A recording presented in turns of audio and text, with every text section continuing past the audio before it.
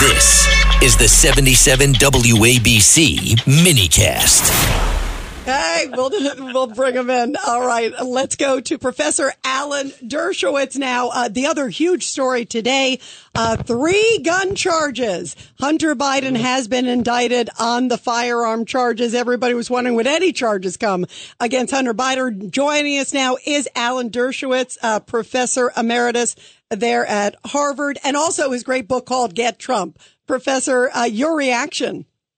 Well, I predicted it. As soon as I saw the deal fall apart, which I also predicted, I said that there'd have to be an indictment. Now, what's going to happen now, listen very carefully because it's a little complicated. He's not going to plead completely guilty. He's going to make a plea bargain. He's going to do what's called a stipulated plea. Let me explain very simply how that works. He's going to say, I did what you said I did. I lied on my forms. I don't deny it.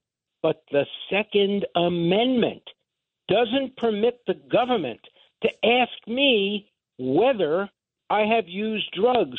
So he's going to make a Second Amendment defense in the appellate courts, hoping to get the support of conservatives and Second Amendment people on his appeal. But he's not going to dispute the facts underlying the charges. You know what the irony is, Professor? Right. He is then going and saying that the law that his father has been pushing so much against every other American citizen is violating basically Second Amendment rights. Think about the irony of that. No, of course. No, look, the whole thing is so ironic to have the son of somebody who supports very clearly the right of the states to control and regulate guns and the right of the federal government to regulate guns.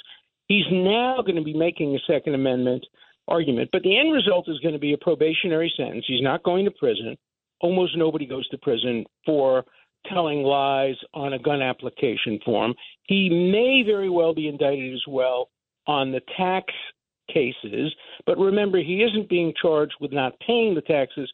He paid the taxes. He just paid them very late. And so generally there aren't prison terms for that as well. The real issue is not the one we're talking about. The real issue is what else is there? Beyond these 2 small charges, what about the big allegations about Burisma, about Ukraine, about China, about his incompetence to be receiving the kind of money he got for doing anything but giving access to the White House? That's the elephant in the room. And that's not what these 2 cases are about. And Professor Dershowitz, we have Judge Weinberg for you. Okay, welcome back, Alan. FARA, the Foreign Registration Act, sent Manafort a conviction and to jail. Right. And so how do they get around? How do they get around that?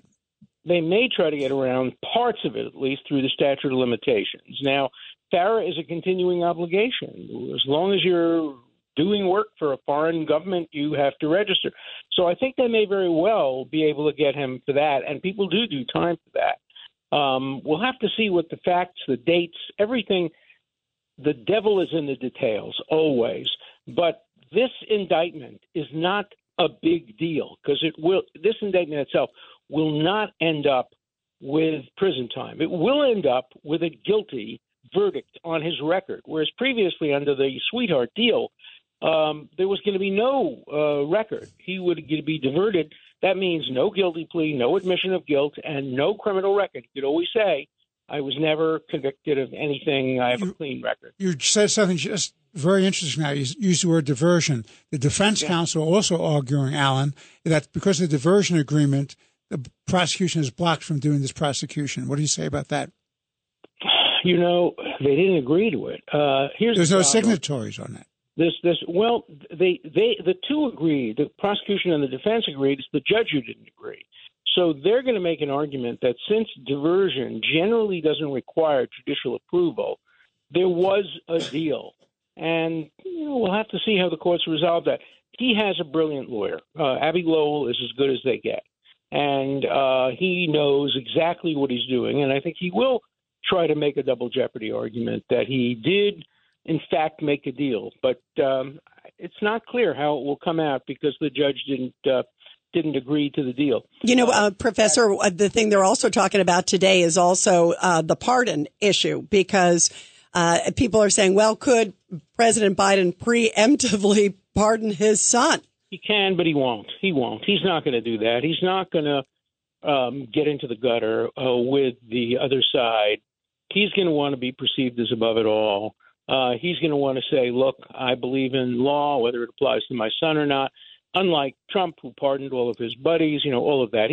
He already, the New York Times had a story saying that Biden is treating the impeachment claims against him politically, not legally. And so I think that we can predict with fairly great assurance that Biden will not pardon his son. And Governor David Patterson, you got a question for Dershowitz? No, I just agree with him that would really, I think, change his perception for such a part of the American public that doesn't feel that way now, that he would lose them. If he pardoned his son. I agree that it would be politically a devastating act, especially if he's not going to get prison time. Why should he give up so much politically just to save his son reputationally? I mean, one other possibility is he doesn't pardon his son. He runs for a second term. He loses. If he loses, he pardons his son as he's leaving office. If he wins, he pardons his son during his next term. But he doesn't pardon his son while he's still up for election. That's clear. So Ed Cox here, Alan. The Foreign Agents Registration Act.